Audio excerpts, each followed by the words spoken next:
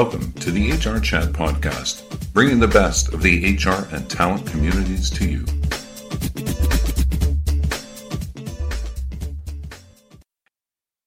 Welcome to another episode of the HR Chat Show. I'm your host today, Bill Banham, and in this interview, we're going to hear from Alicia Campbell, an accomplished and respected strategic HR leader with a decade of experience that encompasses all facets of HR management, from executing successful multi-million-dollar workforce recruitment and optimization projects to spearheading employee culture initiatives.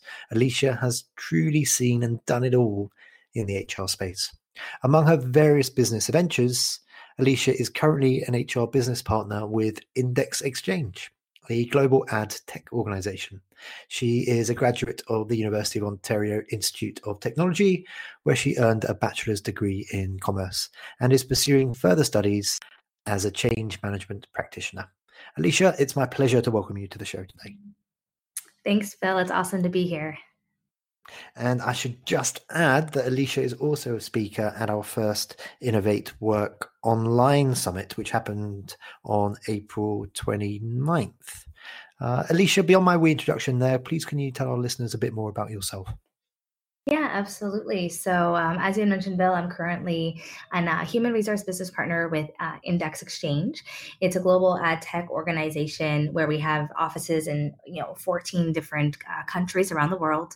And we really help to bring the spotlight to our publishers and making sure that they have the framework and support to create and share the best content that we can to share with our readers. It's a very exciting role where I'm very hands-on with the teams and the employees and our management teams to really just help give them support in various ways and initiatives so that they can be successful in what they do in their day-to-day. Tell me about the session that you recently presented at the Innovate Work Online Summit. It was called Building Trust in the Midst of Uncertainty, Anchoring Your Employee Engagement Strategy on the 8 Pillars of Trust. Yes, so it was a really great session because it was so relevant to the times that we're in right now. As you probably know and have seen within the HR community, there's a lot of uncertainty with our employment situation. Many people have unfortunately been affected very harshly with COVID-19 through either losing their jobs and or coming across salary reductions and frozen budgets. It's been very sad to see such an adverse effect of this, right at home and in our communities. And this topic I felt was really true to the times and really relevant. Of course, when you have such trying times within an organization, the first thing to really go is trust. As a leader, you need to make very difficult decisions that not everybody understands and agrees with, and yet you're still trying to continue a decent level of business continuity, which is hard when you don't necessarily have everybody on board from an engagement perspective.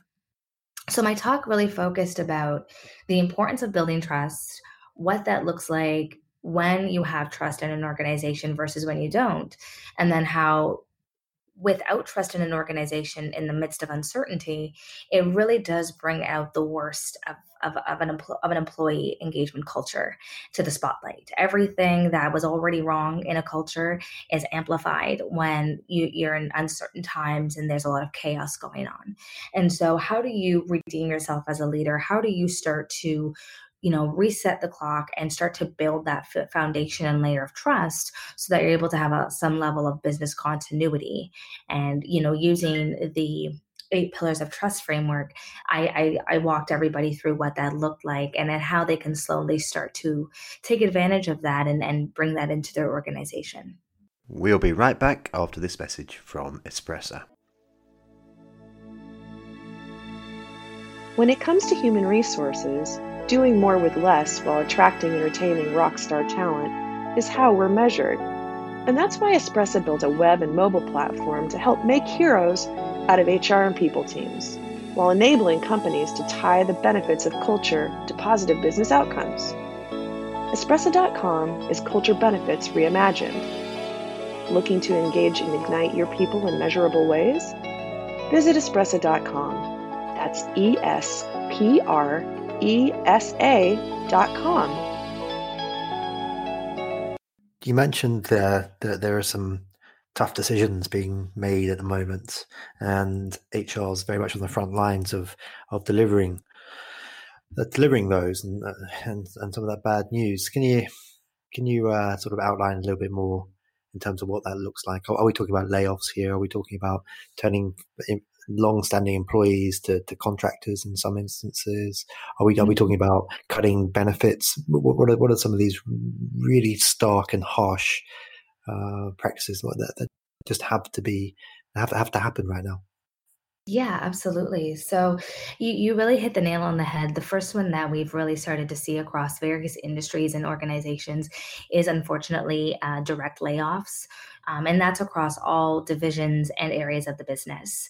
Some companies targeted certain areas of the organization that had the largest overhead, whereas some companies did a strategy where they cut a certain percentage per department.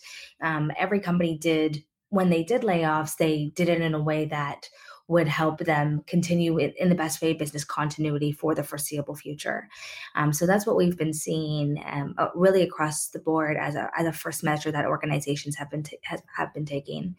Second to that has been salary reductions, where any employees or all employees, right from the CEO downward, have received anywhere from 25 to 35% salary reduction in their baseline compensation. And so if you're an individual that has a family, and especially if you're the sole breadwinner, having a salary reduction can be, quite trying, especially in times like these.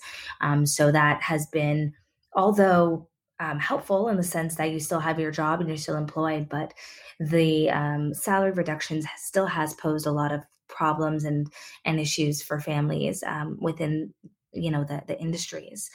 And then third to that, we've seen a lot of budgets being frozen in a variety of capacities. So a lot of initiatives that were very engagement focused, learning and development focused, and things that were nice to have kind of just stopped right in its tracks. For recruiting has been frozen. Any external buying of any engagement initiatives such as snack programs or lunch programs, learning and development consulting and coaching has really all taken a back seat during this time. And so it's been very tough to see. My colleagues in the HR community are really feeling the effect of it from their peers and the people they support in their businesses.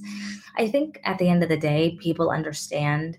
But even when you understand and you rationalize the actions, it doesn't make it easier to swallow. It doesn't make the feeling of what you've lost that much easier to grapple with. So I think it's a change, and with change, everything takes time. And I think depending on the individual, that change curve can affect differently. And so it's really put that burden back on the HR professionals to help the employees that are still with the company remain in that change and remain motivated and engaged within the organization. Let's talk a bit about trust. Why is trust so important in the workplace in terms of workplace culture, and given everything that's happening right now and some pretty stark measures that are having to be taken right now, how does a leader go about starting to rebuild trust with employees?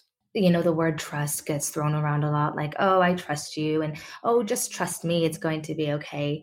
But when you really start to peel the layers of trust and really look at the fundamentals of it and what's encompassed with it, especially in an employee engagement in an organizational setting, it's actually really the core of any culture within an organization. And if you think about morale, teamwork, efficiency, loyalty, even the amount of stress we feel in our work environments. The core of all of that, in terms of if we feel good or bad, really stem back to trust. And there's been tons of studies that have been done that really show that high trust organizations, they have 50% higher productivity, 13% fewer sick days, 76% higher engagement, 40% less burnout, and 74% less stress. And those are significant numbers. Those are not peanuts. And you really start to see and separate the herd of companies that have really embodied trust and have taken the time and the right methodology to build trust and ingrain it into their employee culture versus organizations who haven't really gotten there yet. And you see that in the job satisfaction statistics, and they really do stand head and shoulders above their competition because trust really is the center of all the great things that we love about our culture and all the great things we love about employee engagement. When you think about any relationship, when you're with somebody and things just feel right, it's easy, you feel safe. That is exactly how employees feel when there's a high trust environment. Things just go smoother. Decisions get done more quickly. Teams just come together and just flow and have an incredible synergy. And so understanding with leaders the importance of trust and how trust is really at the core of all the great things they want to see in an organization really gets to connect the dots for them and really understand that, you could have the best employee engagement program. You can have the best culture initiatives. You could spend millions of dollars on building a world-class environment. But if the foundation of that is not built on trust, then those things just look like shiny objects, which really don't have much of a foundation or stance to really be built upon. And so when you kind of flip the coin and you look at, an organization that doesn't have trust, and then on top of that, you add now in our current times, COVID-19, all the things that trust really, or lack of trust, really kind of emphasized, such as poor communication, conflict, low engagement, high stress, is even amplified up to 10 times more in an uncertain and chaotic time. And so as a leader, when you're faced with the circumstances that many of our leaders, if not every leader, is faced with today, and an organization and an employee culture that doesn't really trust its leadership, doesn't really getting on board with what they're trying to push forward, it can be very conflicting and very difficult to try to continue pushing forward and building in business continuity. And so through the talk that I gave, I really emphasized on how to really kind of take a step back as a leader and to start rebuilding trust, a foundation of trust within these times through the 8 pillars of trust, which is a foundation framework from David Horsiger that elements the 8 pillars of trust in the midst of different barriers that come up when trust isn't in the organization. And so I go through those and I really uncover some key characteristics that help leaders start to understand trust and really start to keep things simple but yet effective so that they're able to really ingrain into their culture at a time like this an opportunity to bring people together and to really focus on what's ahead instead of looking at kind of the situation in front of them. Now then, you and I are in an elevator, Alicia. Okay. Mm-hmm. And I'm getting off on the 20th floor, and it takes about 30 seconds or so to get up there.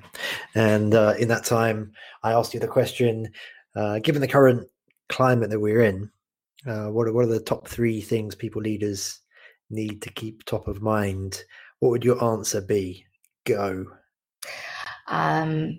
Consistency in the actions that you take. Be consistent with the actions. Over communicate. So if you think you communicated it once, communicate it 3 times, whether it's in person, over email, or another medium. And compassion.